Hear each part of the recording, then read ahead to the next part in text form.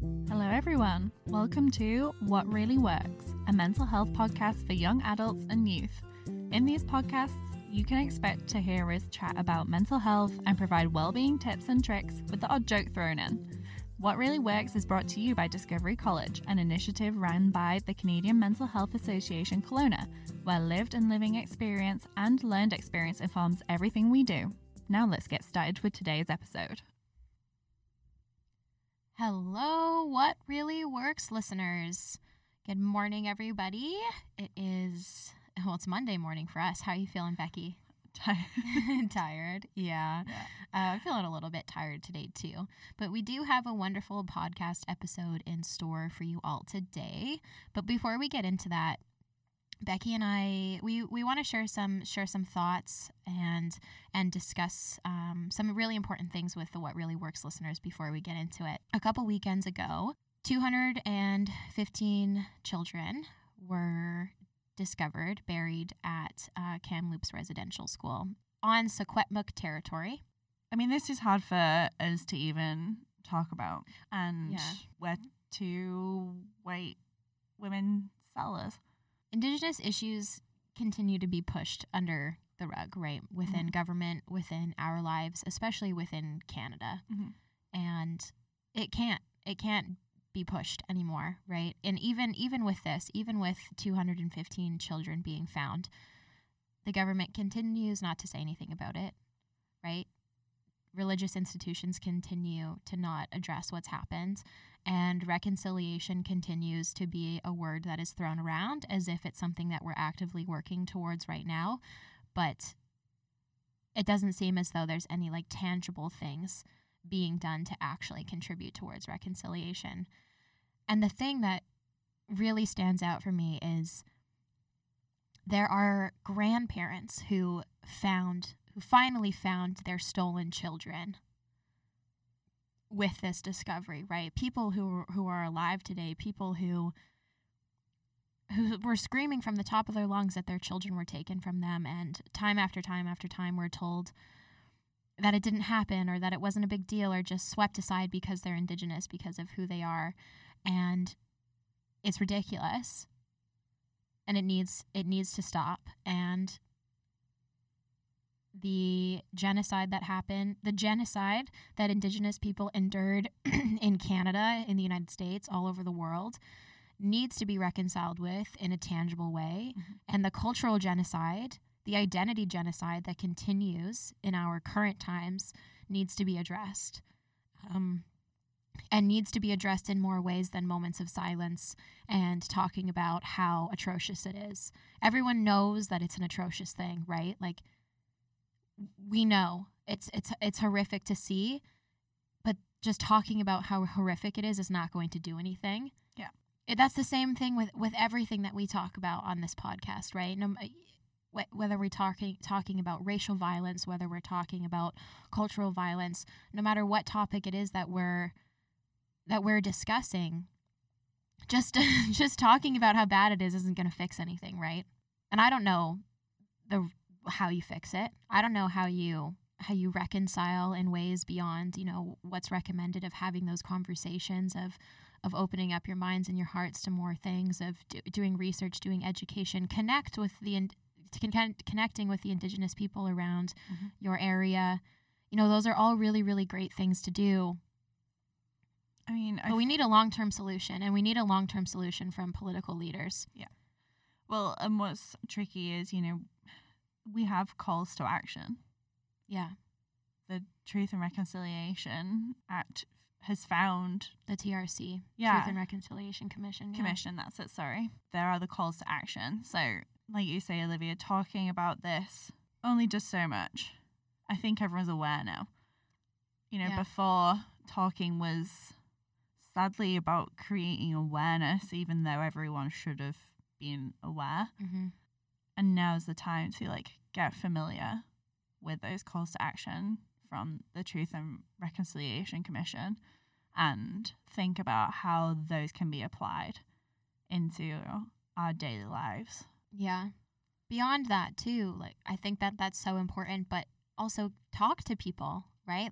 I think part of it as well is, and this is again, like you say, they're very similar in the sense of like when we were talking about Black Lives Matter, and a big thing was don't rely on people of color to tell you exactly what to do or to tell you exactly what's going on. Like, and the saying goes for everything that's going on for, well, everything that we hope to go on for reconciliation, right? Is yes, if there are Indigenous people telling us, then we listen and we learn and we move forward with that, right? But also we have to understand can't even understand the trauma and what even just this discovery brings up for Indigenous people as individuals, as communities. So also that doesn't mean that now is the time to go saying to Indigenous people, hey, what can I do? Because that's not always trauma informed. So it's kind of like we need to also do some learning off our own back and action off our own back. And more than just trauma, just the impact on our mentally healthy communities. We can't have a mentally healthy community if we're not actively pursuing reconciliation, and if we're not actively pursuing bettering ourselves and learning more and understanding how to be more compassionate, putting ourselves in other people's shoes as much as we can, and striving towards a better, more equitable, more caring and compassionate and mentally well community. We can't do that if we don't recognize what happened and what's still going on.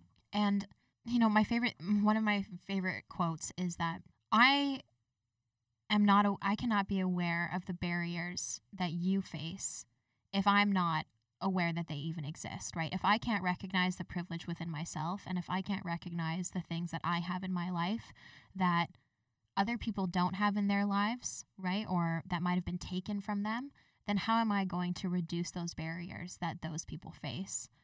So in addition to looking towards reconciliation, in addition to educating ourselves, we really, really, really need to take a look at, turn the mirror on ourselves too, and take a look at the privileges that we hold, take a look at the biases that we hold, take a look at where, at who we're surrounding ourselves with, right? Like who are you speaking to? Who are you learning from? Like reflect on your inner self so that you can be more aware in the long term about the barriers that other people face, and then make tangible actions towards eliminating those barriers. Yeah. I'd like to do a few moments of silence to recognize the Secwepemc Nation, to recognize every Indigenous person that has attended a residential school, every Indigenous person that has been impacted by residential schools, every person that has been impacted by colonization and by genocide and cultural genocide.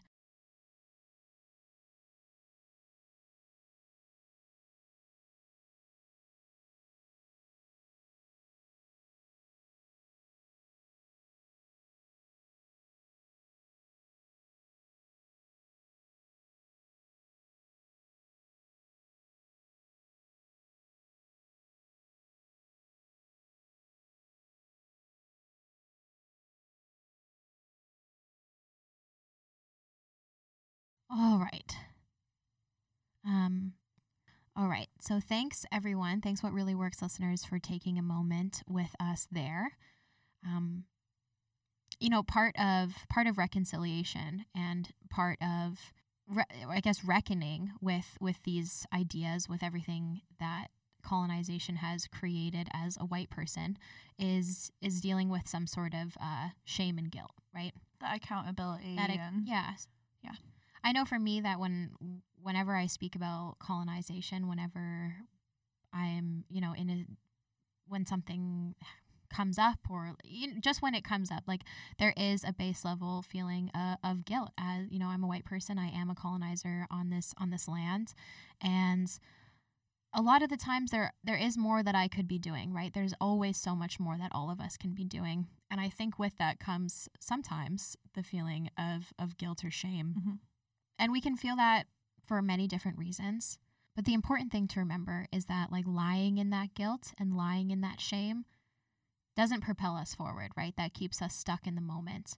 And it's important to acknowledge it. It's important to acknowledge that you have those feelings, but it's even more so important to move on. Yeah, because guilt and shame don't allow you to do anything about it. Yeah, and that's what we're going to get into a little bit more today.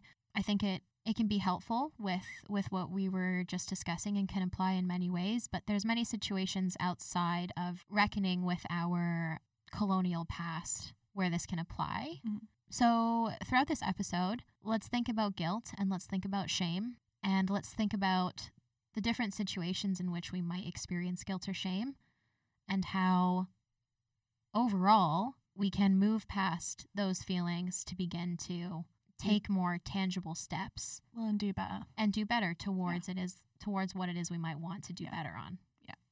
Because I think what's tricky about guilt and shame is I think a lot of us think that if we're feeling guilt and feeling shame, that will make us do better. Yeah. But that's not necessarily the case. So that's what we're going to talk about. Guilt and shame. All right, Becky. My definition queen. What is guilt? Okay. So guilt is a emotion. Yes, tell us more. An emotion that I think no one particularly likes feeling. And guilt is around having done something or thinking we've done something wrong or we've done something bad. We've messed up in some shape or form. And guilt tends to want to maybe try and change or undo something, whatever that action is. So it's very based around like something that has happened, something very specific, an action that we've done where we've really just like messed up, or maybe we've really upset someone, hurt someone, something like that. Man. When I was younger, and still to this day, guilt is one of the things that like I just can't deal with. As soon as I start to feel guilty, I was notorious for it as a kid. I would do something like specifically that's coming to my mind in when I was in elementary school. Mm-hmm. I used to steal these little like puffy foam things that you would use to make crafts. They were in shapes of like stars or hearts mm-hmm. or whatever. I would steal them and hide them behind my bed. And I would feel so incredibly guilty that, like, you know, the classic of waking up 3 o'clock in the morning, kind of can't go to bed when you're 6 years old, walk into your parents' rooms like, Mom, I did something bad. Man, I did that until like I was 8. Still to this day, if I do something, I'm like, Mom, I got to get it off my chest. I'm feeling guilty about something. And that's a really interesting thing about guilt. So with guilt, it doesn't have to be pointed out. We can be the only people who know when it comes to guilt. Like you say, you're hiding the things behind your bed. Nobody knows. But you're still feeling guilty because you know you've done an action that to you is wrong. So it goes against my personal values, kind of. Yeah, so that's also what is interesting about guilt is it is quite often very based around like what we have learned are like kind of the standards of life. Okay. Which is why some people might feel guilty about things and other people may not. Because it depends on what they've learned, what they've been taught, what they value, that kind of stuff. So that's kind of guilt.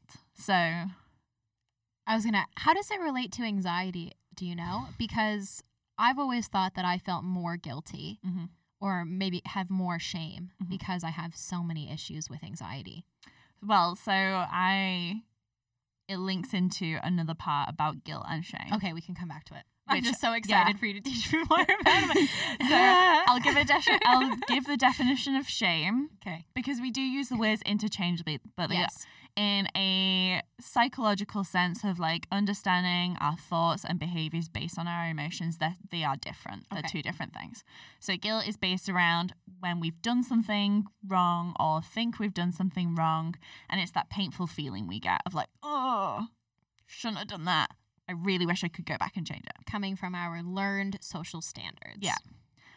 Shame is this really unpleasant feeling, emotion that we get from as being undesirable or just kind of lying, doing things wrong and not being honest about it.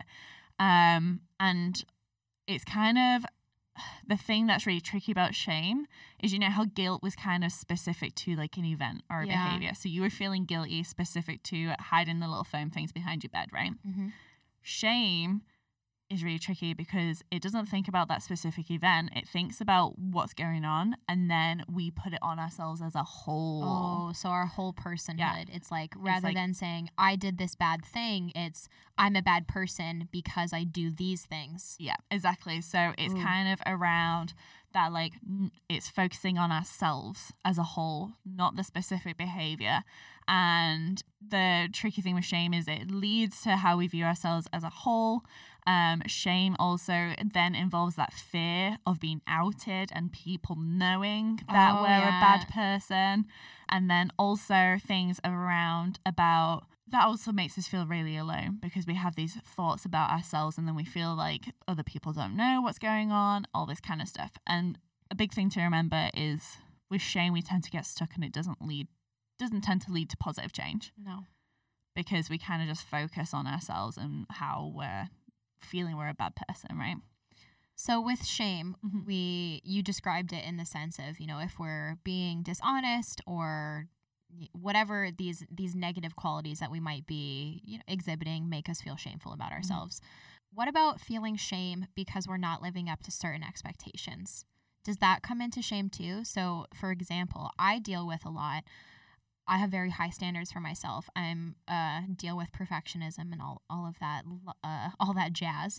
So I feel shame when I'm not living up to these really, really high expectations that I've set for myself. Not necessarily because I've been doing negative things, but because I'm not doing as many positive things that I would like to do. Yeah, exactly. So, and that's what's so tricky about shame as well is it also brings in so many broad cultural and social factors because like you say, our expectations, our values, our cultural values, our social values, depending on where, you know, what we value will then depend on how we self-assess ourselves based on that.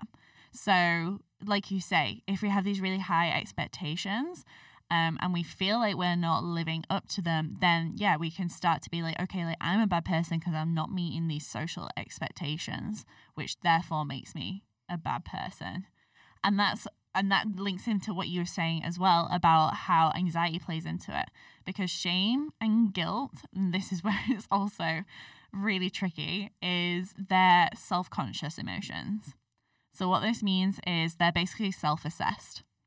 Well, yeah, because if I'm feeling guilty or shameful, I'm not going to run to you and say, hey, I've been lying about this for the past 6 years and I feel very shamed about it. So, yeah. Yeah. Right? So it's like it's something we view for our own perspective. It's like we're evaluating ourselves based on like these learned things that we have, which is why they can sometimes become problematic for us in our lives, because if we aren't being very honest with ourselves, maybe not very honest, that's the wrong word, but maybe if we're not being very realistic, then we can really perpetuate guilt in our lives. We can really perpetuate feelings of shame in our lives, which then you can imagine how that then creates a cycle with anxiety, right? Of like not wanting to feel that guilt or not wanting to feel that shame. So we're going to try and push ourselves as hard as possible, but then we still are being incredibly harsh on ourselves, so we feel like we're not meeting these expectations. And you can see how that can go around in a loop, right? And causes some pretty hard stuff. Well, yeah, and it seems as though it would cause us to have a very problematic view of ourselves. And when I say problematic, I mean a very self-depreciating view of ourselves. Maybe we're not as empathetic or compassionate towards ourselves as we should be. And when we're not, that means, like you said earlier, we can get really stuck in the moment. We can get stuck in that place of guilt and shame where we're not moving forward. We're not taking an accurate estimation of ourselves. And for me, I get so stuck in wanting to be perfect and feeling bad about not being perfect that I end up being way less than perfect and doing nothing, which makes you just feel worse in the end, right? It's just a negative feedback loop, as we like to say. Well, and that's what's so interesting about shame, even more so, Because you could have two people who have done the exact same thing. Yeah. And one person's, like you say, value could be around perfectionism and being the absolute best human that is even possible, of making zero mistakes. And the other person might be just like, yeah, I'm just like gonna get by however I can. Like, yeah, I'm chill. Like, if I do something bad, then I've done something bad and I'll say sorry, kind of thing. And if those two people do the same thing, the way they experience shame is going to be so different, right? The person who really values trying to be perfect and has these high expectations of being as perfect as possible, they're going to feel that emotion of shame a lot stronger, right? And probably for a lot longer. And it be a lot more scarier to put themselves out there to try things, right? Versus the person who's like, well, if I get things wrong, that doesn't necessarily mean I'm a bad person. They're going to be like, oh, okay, yeah, I feel a bit shameful because I've done something, but I'm okay with that kind of thing. I'm going to maybe move forward with this, right? And it seems as though both can be problematic. If you are trying to be perfect in every way and have like these super huge expectations for yourself and you're feeling shame around that, not great. But then at the same time, if you are making quite a few mistakes and maybe you aren't following your values as much as you would like to, but then you're less harsh on yourself and maybe you're not necessarily taking accountability for your actions, right? So there's somewhere in the middle where I think we all have to recognize that we are human, that we do make mistakes, that everyone's not perfect. You know, sometimes as humans we do things that are a little bad and maybe we shouldn't, we know that we're not supposed to, but at the end of the day we all kind of make those mistakes, but at the same time taking accountability for actions that we need to take accountability for. Yeah, exactly. And that's where we can have things like regret. So regret allows us to be able to go like, okay, like I didn't like that, the fact that I did that, and I want to change that, and I want to do better for that, right? That's what regret is. Whereas, like, if we just focus on shame, I said before how shame doesn't necessarily bring about positive change, because shame, we get so hyper-focused on ourselves and the way that we view ourselves, we can start to, like, withdraw because we're just kind of embarrassed or just feel so awful about where we're at that it becomes impossible to think about, okay, where do I want to change what's going on? Yeah, I actually quite struggle with this. And one of the things that I've noticed about myself is that when I feel guilty or shameful, I tend to put the burden on other people and ask them to tell me that I'm like not a bad person, kind of. You know, I'm really struggling with someone. I've said it to you before when I'm venting about something, I'll be like, oh, I just don't know if I'm a good person. I feel like a bad person, blah, blah, blah, blah, blah. And looking for reassurance from other people. Or if I've been in a fight with someone and I've done something that I shouldn't have done, going to that person and being like, I'm so sorry, I feel so guilty, I feel so bad, I shouldn't have done that, I'm such a bad person, like blah, blah, blah, blah, blah, going on and on and on, and kind of putting that onus on them to help subside my guilt and help subside my shame, when in actuality, I'm just continuing to feed into that and not taking accountability for my actions because I'm not doing that internally. You know, I'm not saying, I regret that, but it's time to move forward. I'm trying to get other people to help me to not feel guilty. Yeah. Which, does that create any positive change? No, not at all. It's interesting, isn't it? It is super interesting. And that's something that I would like to tie back to what we were speaking about in the beginning of the episode when discussing like issues of reconciliation, right? When I do a lot of workshops around like reconciliation and cultural awareness and cultural humility in the workplace, alongside other folks, alongside Indigenous folks and people of color and whoever it is that I'm working with. And one of the things that we'll see a lot in healing circles or sharing circles, whatever workshop it is that we're doing, is lots of white folk that do feel guilty and do feel shame, but don't really know how to move past that, right? And will often seek support from Indigenous folks or from people of color with that guilt and shame through sharing or through saying that they feel guilty or like trying to satiate that in some way, in the same way that I do, that I was explaining earlier.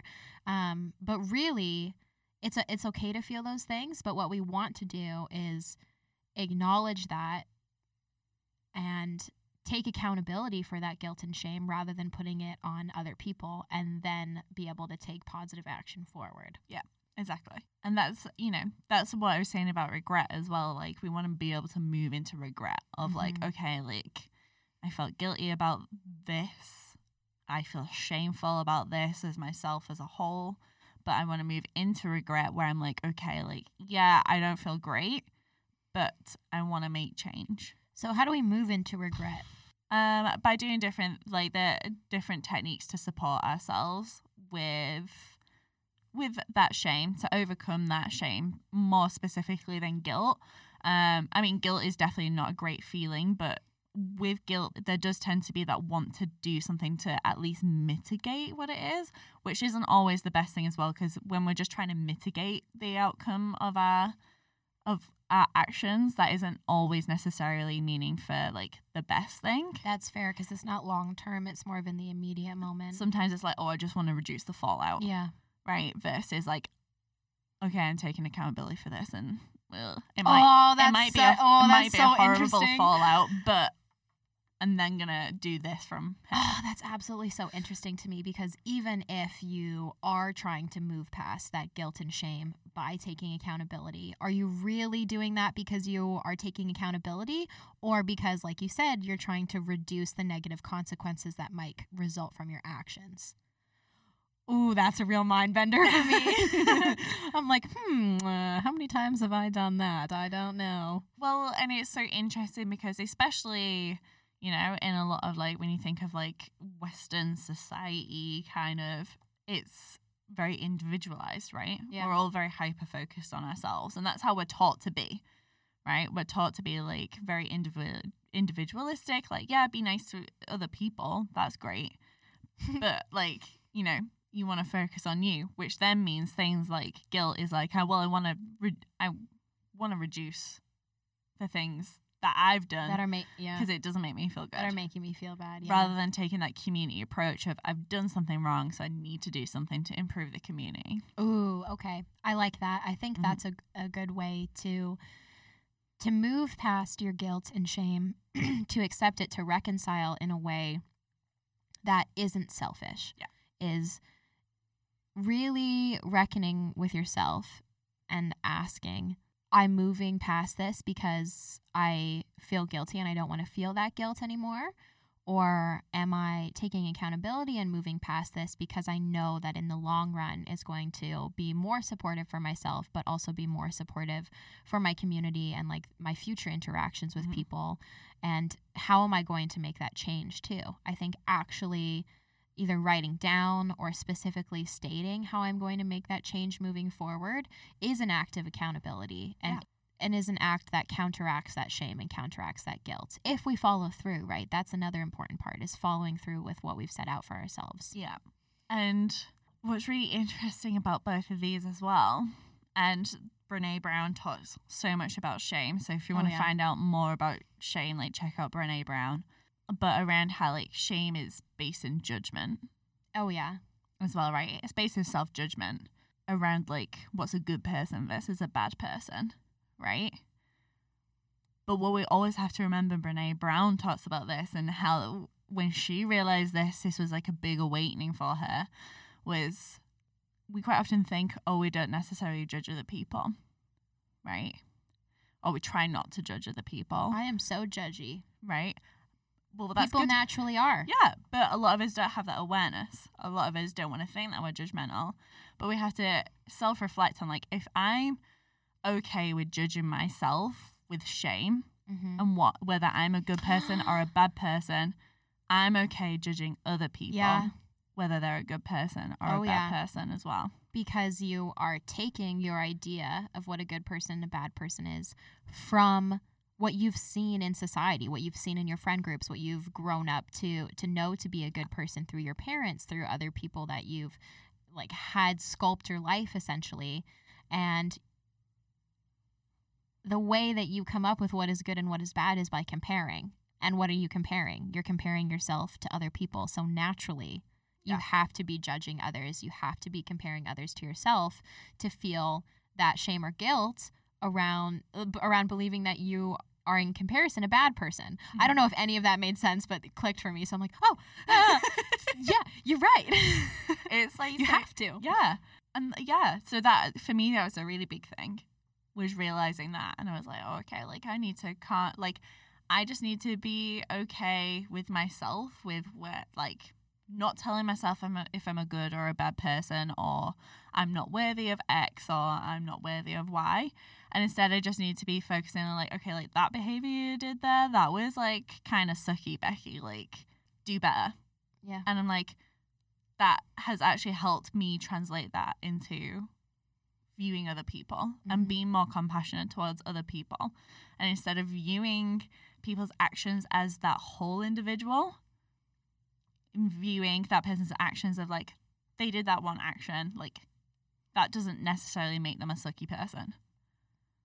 A more compassionate, empathetic, non-judgmental approach towards yourself instills a more compassionate, non-judgmental approach towards others. Yeah.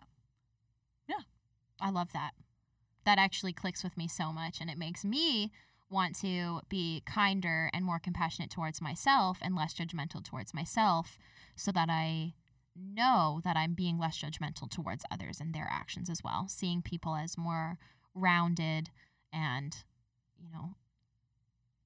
multidimensional people. Yeah, multidimensional. Perfect word. That's the word I was looking for. I was going to say detailed. I was like, not the right word.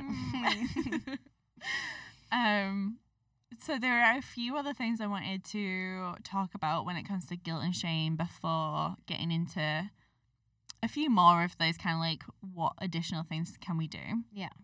And I just kind of want to acknowledge, and this can actually help us thinking about what can we do. Yeah. Is around thinking about what could be amplifying our personal guilt and our personal shame. So we talked about one of the things being high expectations. We also talked about another one of the things being just, like, who we're surrounding ourselves with, like those values that might have been instilled on us through growing up, or our friends, or whoever it is. Yeah, which when you also link back to what I was saying about when people are viewing people's, if you have friends and they see somebody in the street do something and they're like, oh, they're a terrible person for doing that, then those judgments and those views of shame also come towards us, because they're like, I'm also surrounded by friends that have these views of, like, whether you're a good person, whether you're a bad person, whether you're worthy of love or not. What are they going to think about me if they think this about that other person? Exactly. For sure. Which makes us judge ourselves more. Exactly. And that can even just increase the levels of guilt that we feel, because then, like, things that for us maybe might have felt like minor things that we're doing wrong suddenly feel like major things that we're going to do wrong, because we're worried about what our friends are going to think. That's an important one. If you are around friends that are constantly judging other people or constantly judging themselves, of course that's going to have an impact on how much you're judging others and you're judging yourself, right?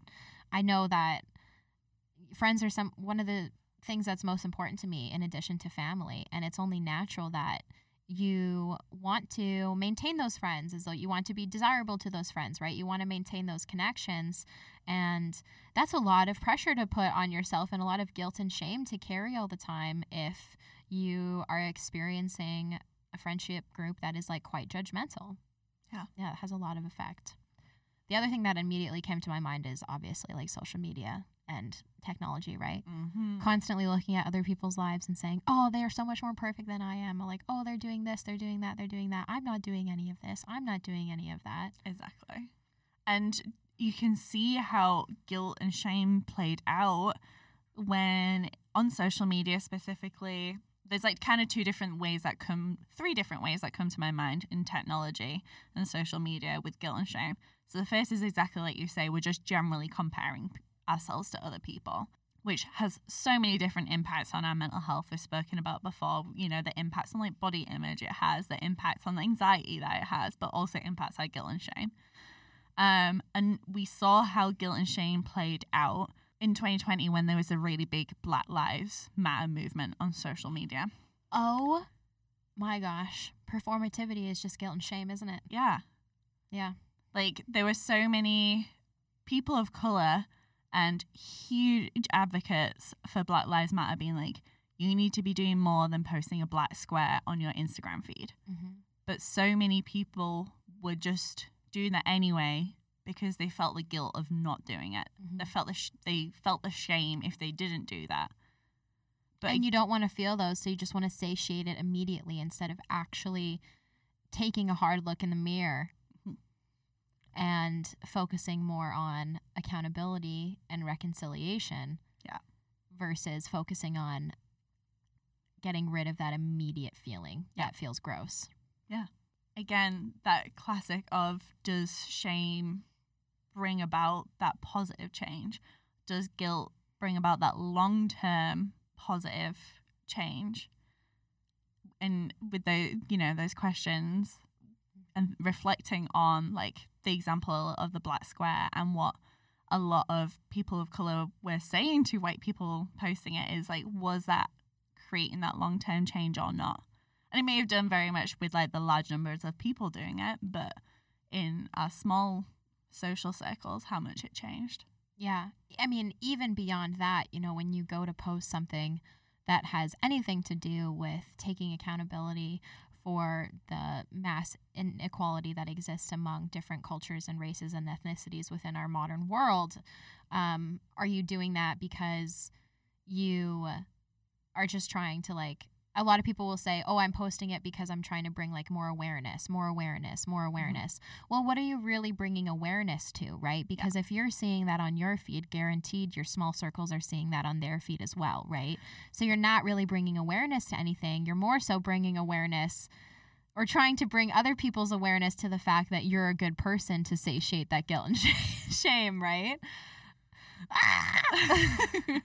And then another third way that comes to my mind when talking about guilt and shame in technology and how technology can really amplify guilt and shame is the implications of social media and shame, in the sense of, our brains have, I always do the classic of like, our brains have evolved to have these emotions for a reason, right?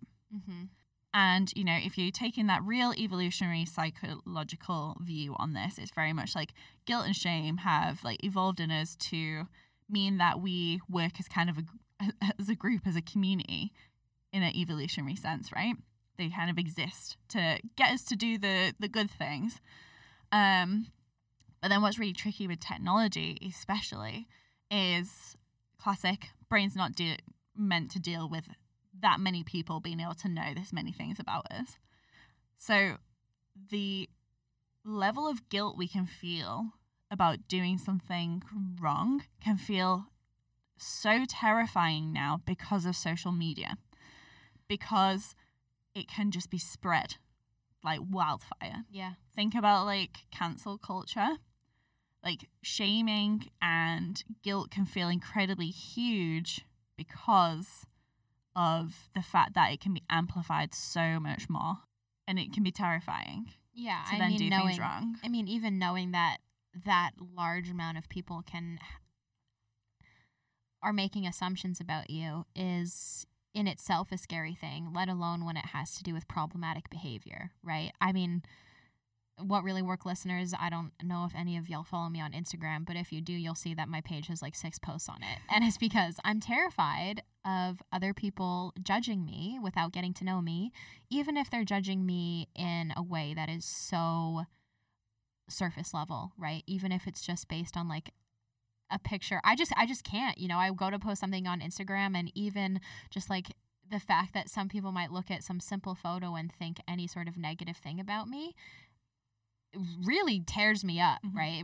I just can't deal with it. So I can understand how folks that might feel unsure about talking about really important things that we need to have conversations about in our current society can feel really hesitant to, right? Because then you're talking about your values, then you're talking about who you are as a person and what you believe and like what you've been through in your background in a very public way that can have repercussions that are, in this modern age, extremely scary. And not even repercussions, but just having that amount of people judge you is very scary.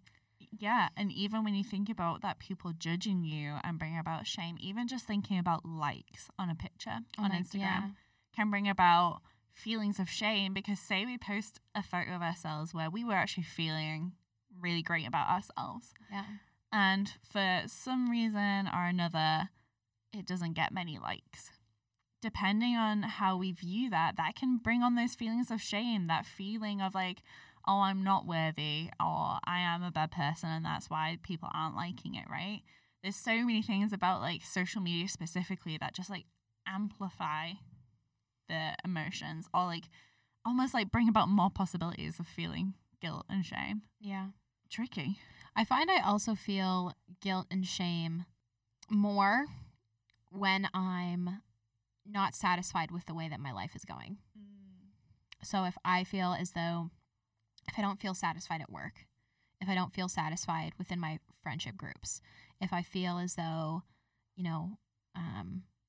I haven't been exercising as much, or I haven't been like eating as healthy, the first thing that I feel is guilt and shame, right? Around, okay, I need to be doing better. I could be doing better. I need to turn my life around and be like this well-rounded person, right? And it just seems as though guilt and shame is woven into every aspect of our being.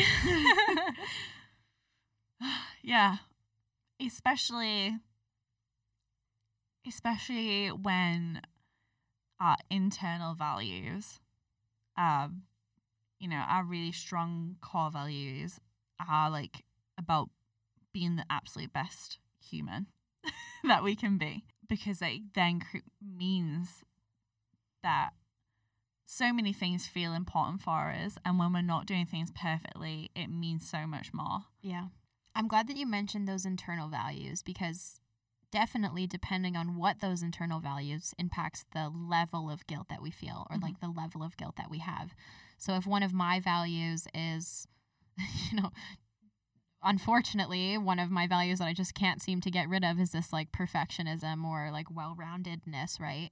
And like you say, that makes it even more likely that I'll feel guilt and shame, right? Because it's this really high expectation for myself. Whereas if I had like more realistic values and I valued taking care of myself, or like valuing my mental health, or valuing, I don't know, give me some good values. Just doing the best that you can. Yeah, if I valued doing the best that I could rather than being perfect, then the level of guilt and shame that I would feel would be substantially less if I know that, okay, one of my values is just doing the best that I can. Am I doing the best that I can right now? Yeah, probably. Yeah. So, well, and that's what is so hard, and, is very relatable from what you're saying about like, really valuing that perfectionism and then feeling guilt and shame a lot because of it, is when we set such high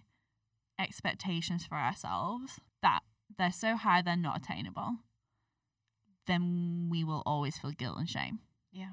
I mean, as humans, we will feel guilt and shame from time to time anyway, because like we can't avoid those emotions. Yeah, exactly. We're always going to mess something up at some point. Mm-hmm. But if our expectations of ourselves are so just high that it's just impossible to reach that at all times, then we are going to end up with those consistent emotions of like kind of guilt and shame, and can kind of then get stuck in it and create that vicious cycle, right? Which is really hard, because I think all of us, the majority of us, want to be the absolute best that we can be, but it's about taking that compassionate view, and instead of saying being the absolute best that I can be is being perfect, it's about saying being the absolute best I can be is using what I know right now to try and do the best right now. It's also very black and white thinking. Yeah. Right, because if my solution to not feeling guilt or shame is to be perfect, is to be a great person, be the best person, never make any mistakes, then I'm not actually really holding myself accountable to anything, right? Because the reason, I don't know how to talk through this. Okay, so this just came to my head.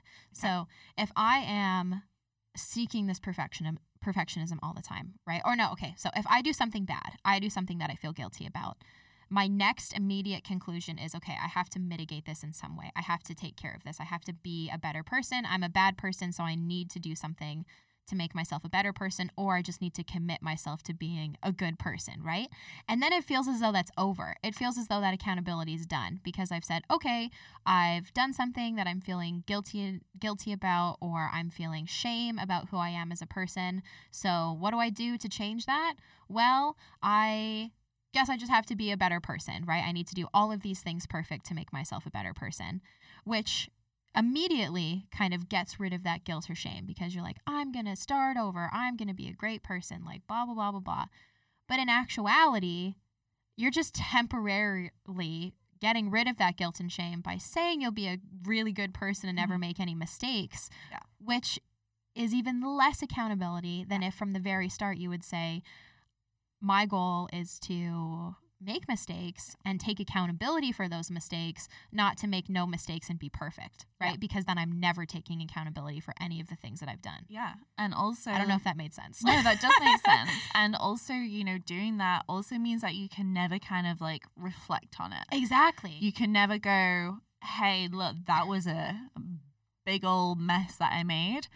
But this is how I've learned and grown from this. And I've learned that I'm going to try and never do that again because that was a stupid thing to do, right? But like you say, if you're just like, I just need to be the best person that I can be, then you're not even going to be willing to acknowledge, okay, yeah, I did that thing that was really sucky. Mm-hmm. And you're not going to know the steps that you need to take to begin to actually take full accountability for that, right? You're not really doing deep thinking about what it is that you might need to change or to do better next time. Yeah. So basically, Olivia is extremely problematic. No, I'm joking. And so this is the thing with guilt and shame as well. I see how I was feeling guilty and shameful there. I'm trying to, yeah. So this is what I'm going to say as well. If you're listening to this episode and you're like, oh, like a lot of this is really resonating with me and I'm feeling really shameful because of this, that's okay. If you're feeling like we're not here to be sitting here and judging and going, you know, you need to do X, Y, and Z. Like, no. We're going to talk after this ad break around like some of the things that we can do to support ourselves in guilt and shame. All that we're saying is kind of listen to what we're saying and see what resonates with you and what step you can take to support ourselves with guilt and shame if we're feeling that it's problematic for us. If we're feeling that it's getting in the way of us being able to learn and grow and take accountability for ourselves, if we feel that it's getting in the way of us just kind of feeling good about ourselves, then we want to be taking some steps. All right, so we'll do a quick ad break and then we will cover some extra support.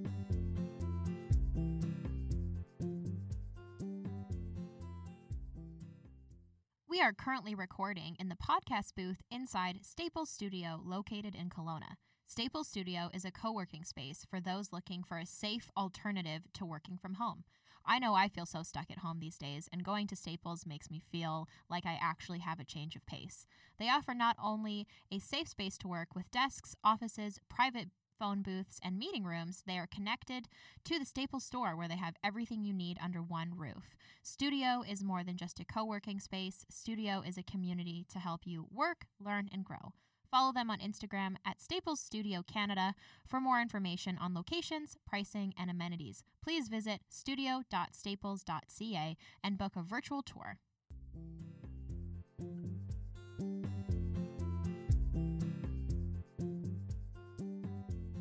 All right, so guilt and shame. And how do we support ourselves with it? So, I mean, we have mentioned a couple of ways to maybe start thinking about it. That self-compassionate view. Mm-hmm. Classic. We love self-compassion and compassion. One of the things that helps me a lot is giving myself reminders. So I will challenge my thoughts through reminders to myself and through positive reminders. I'll say, write something, like, you are, in my journal, be like, you're not a bad person. You are just a human. Like, it is okay that you make mistakes. Is it really rational that I am judging myself so much on this? Like, if worse comes to worse, out of this thing that I did? Like, how bad is it actually, right? Like, let's say that I spoke not very nicely to a stranger, and I'm judging myself really harshly for that and feeling guilt and feeling shame. Okay, so how bad is it actually? Like, yes, I maybe I made someone feel a little bit worse about themselves, or maybe I like contributed to someone having a negative day, or maybe I frustrated someone with the way that I spoke to them. But at the end of the day, like, I know that that was wrong. I know how to move forward from it. Maybe I'm going to go and apologize to that person, right? So is it rational to be so wrapped up in this guilt and shame if I know how I'm going to move forward from it, and I also know that, Yeah. It's, that self-compassionate thought is like, part of self-compassion is that accountability. So still being like, hey, I've done this, but it's that everyone makes mistakes. That's like Hannah Montana. Everyone makes mistakes. Everybody has those days. Everybody knows what. That's all I have in my head now. I know. I really like what we have written here of saying, okay, so maybe I am feeling really guilty about something. Maybe I'm feeling very shameful about something. And what I did is actually not great, right? Instead of sitting in that guilt and shame alone, if there's a trusted person that we can go to that's maybe outside of whatever the situation is that we're dealing with, and say, hey, and say honestly, get it off our chest a little and say, this is what I did. Mm-hmm. I am feeling really guilty about it. I feel really bad about it. I'd just like to talk through it with you and see like your perspective on it. We have to be ready that that person might come back with, yeah, that was pretty bad. And like, here's what you should do for it. We also have to be prepared that maybe what we did was really, really bad. And that person that we trust maybe isn't going to see us the same way after that. Mm-hmm. But we can also be prepared to go into that conversation and have someone say, it's actually, I think you're making it out to be a lot worse than it was, and here's some steps that you can take to move forward. Yeah. I mean, there's a scenario that comes to my head that I have like flashbacks to. And sometimes it is really bad. Yeah. And just think of one scenario that that happened where I said something that was just like, it was just like out of term. It wasn't my place to say something. And it turned out I was also wrong. So, not great. And then somebody was kind enough to hold me accountable and be like, hey, you were wrong about that. And obviously immediately like my guilt and shame like sank in. And it really sucked because what I'd got wrong also was something that I held really valuable and something that I try and do really well at.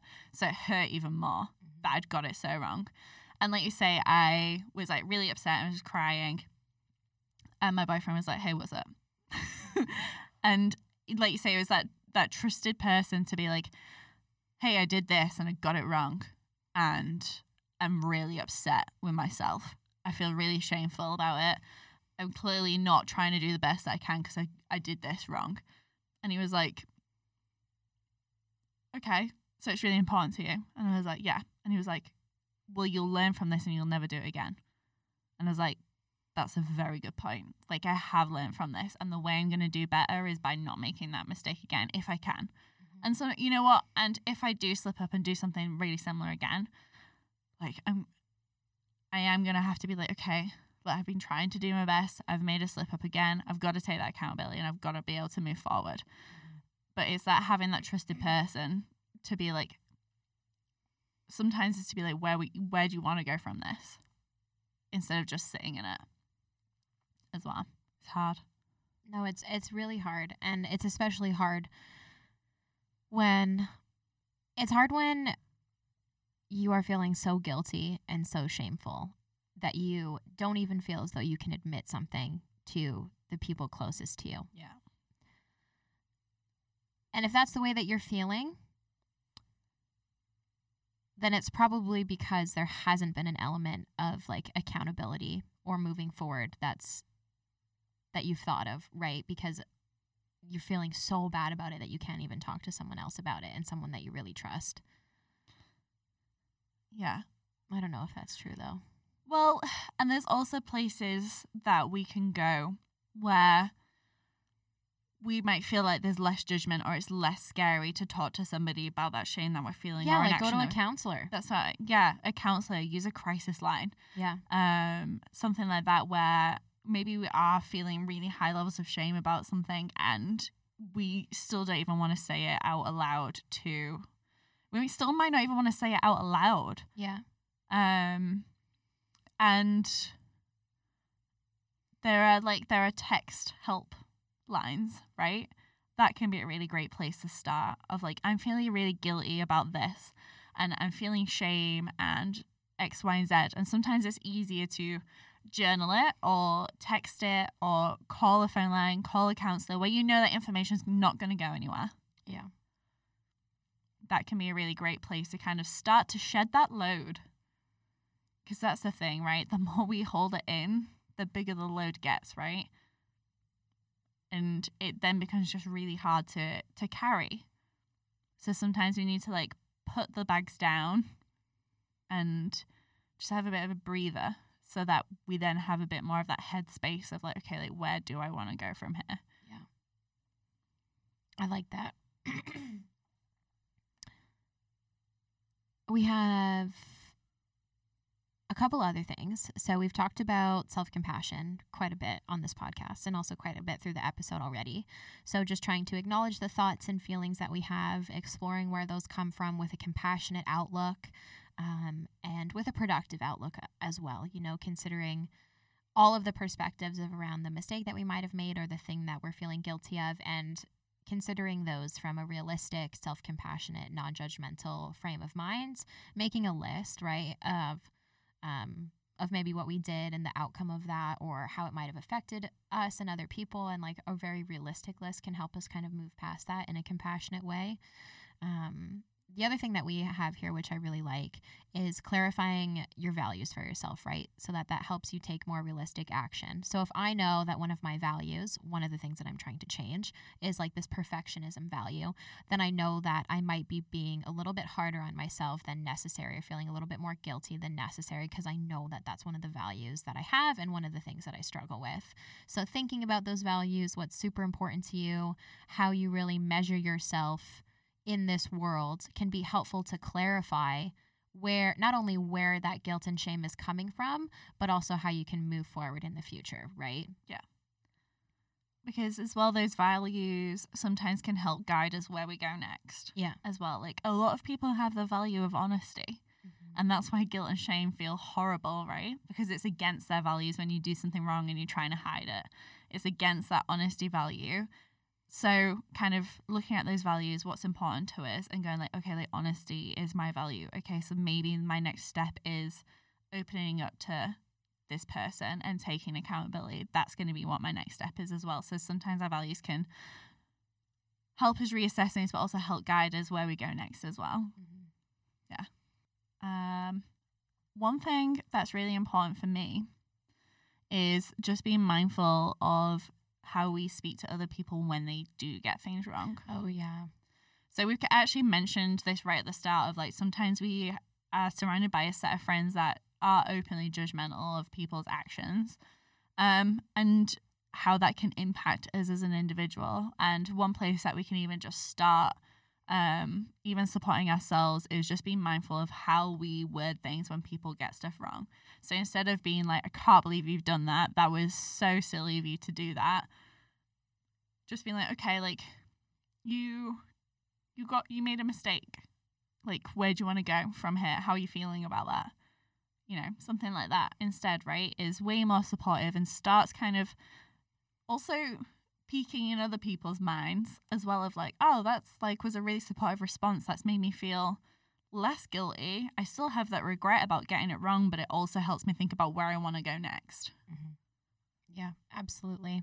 I like that a lot, right? Because then it also makes us more mindful when we hear others potentially speaking out that way about how we are going to approach that situation, but also more mindful about how how it may impact the people around us when our friends are being like kind of judgmental. The people around us are being judgmental, right? Is not only it's impacting me, but it could be impacting my other friends in this group and whatever it might be. So yeah, I like that a lot. Yeah. Is there anything else that you want to add, Becky? A final thing just around what Brené Brown talks about, which is just kind of shame resilience. Ooh. So Brené Brown talks a lot around this. And basically it's around practicing authenticity when we experience shame, which sounds terrifying. Sounds hard. Yeah, but it involves some of the things we've already spoken about. So it involves like moving through that experience of shame while still holding our values as important to us and not sacrificing those values. So like what I mentioned before about like if honesty is our value, we don't want to sacrifice that value by being dishonest or trying to like kind of skirt our way around the situation, right? We want to hold that value true to us. And because the thing is if we kind of follow what is important to us as a value as well, it means that it's going to help us come out the other side of that shame, because we're going to feel good about the fact that we're following these things that are important to us, right? So basically like things like that, as well as, you know, to help us through that shame, we need that connection with other people. That helps. Shame can make us feel incredibly alone, incredibly unworthy of love, which obviously can then throw in more and more shame. So actually we need that connection with people. We need people around us. Things like compassion, being kindness, as well as that vulnerability and courage as well. That courage to go, hey, I feel shameful, or hey, I don't feel great right now, but I want to do better. And I want to try new things to do better. So it takes that vulnerability as well. I would say that's like the antidote to shame, right? Is having courage. Antidote to shame and guilt is to having courage, whether it be courage through accountability, courage through putting yourselves out there more. I think courage is especially important when we're considering things around like cultural humility, things around reconciliation, around trying to strive for equity. And courage, I would say, is the most important thing. Courage to look at yourself clearly, courage to stand up to others, courage to try new things. Like, yeah. I never thought about, that's good. Sorry for interrupting you. I was just like, light bulb. That's, I feel like that's the main bit. And then also just kind of in relation also to when we're saying reasons why we might be feeling shame or things that add to feeling shame, it's just recognizing if we do have any specific things that bring up that feeling of shame as well. Yeah. So, like, sometimes it might not necessarily be doing things wrong. Sometimes there might just be something that triggers that feeling inside of us. Even just, like, diet culture is a really great example of how, for a lot of people, it triggers that feeling of shame, right? Not wanting to go out or something.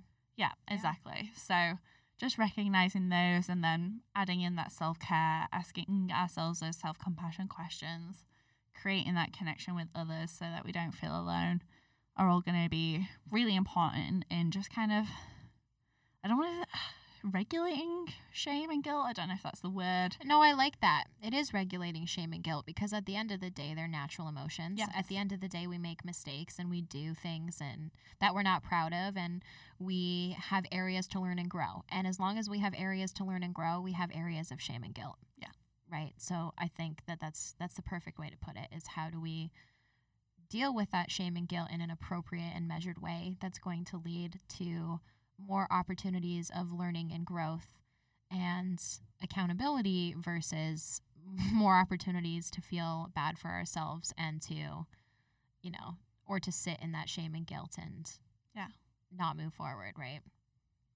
Well, that's the thing, right? If we're not taking the courage to be vulnerable and open up to things, like we've said before in like the failure podcast episodes, like we then just kind of go through life not necessarily doing the things that we actually want to do and the way that we want to be and showing up the way that we want to. I think even being vulnerable is a way that we can also counteract shame and guilt, because we're sharing about the things that are important to us, the things that we might have done wrong, the things that we've learned from. Yeah. lots of folks feel shame and guilt around choices that they've made for a long time over the period of I feel shame and guilt about my anxiety or about my bipolar all the time, and the way that I deal with that is through talking about it. Yeah. Is there anything else that you'd like to add? Final tidbits? No, not really. Just, shame and guilt are really difficult emotions to reckon with because they do feel so terrible. And because especially shame challenges how we view ourselves as an entire person, which is a lot, right? Like to just boil down yourself as a person that might have lived, for me, 23 years and everything that I'm feeling bad about my whole self. That's a lot. So really just try to be kind to yourself, practice self-compassion, show up authentically, courage. Yeah, I don't know, all of the things that we've mentioned, but I guess what I would say is most important is applying this to other situations, right? Applying this to our world landscape at the moment beyond ourselves too. Yeah. All right. Well, thanks What Really Works listeners for tuning in today. I know the topics that we talked about in the beginning of this episode can be quite triggering for a lot of folks. So, as well as guilt and shame, right? Yeah. This is a hard topic to reckon with. So if you are feeling, activated, or if you're feeling however you might be feeling at the end of this podcast, there are resources available for you. So, check those out. We've had lots of link descriptions in our previous episodes, and I'm sure we'll put some in for this one as well. Yeah. Alrighty. Yeah. Thank you everyone for listening. Thanks, guys. Goodbye. Bye. Thanks again for listening to us. We hope you enjoyed this podcast. You can find us on all major podcast streaming platforms, and if you don't want to miss any future episodes, you can follow us or subscribe to What Really Works.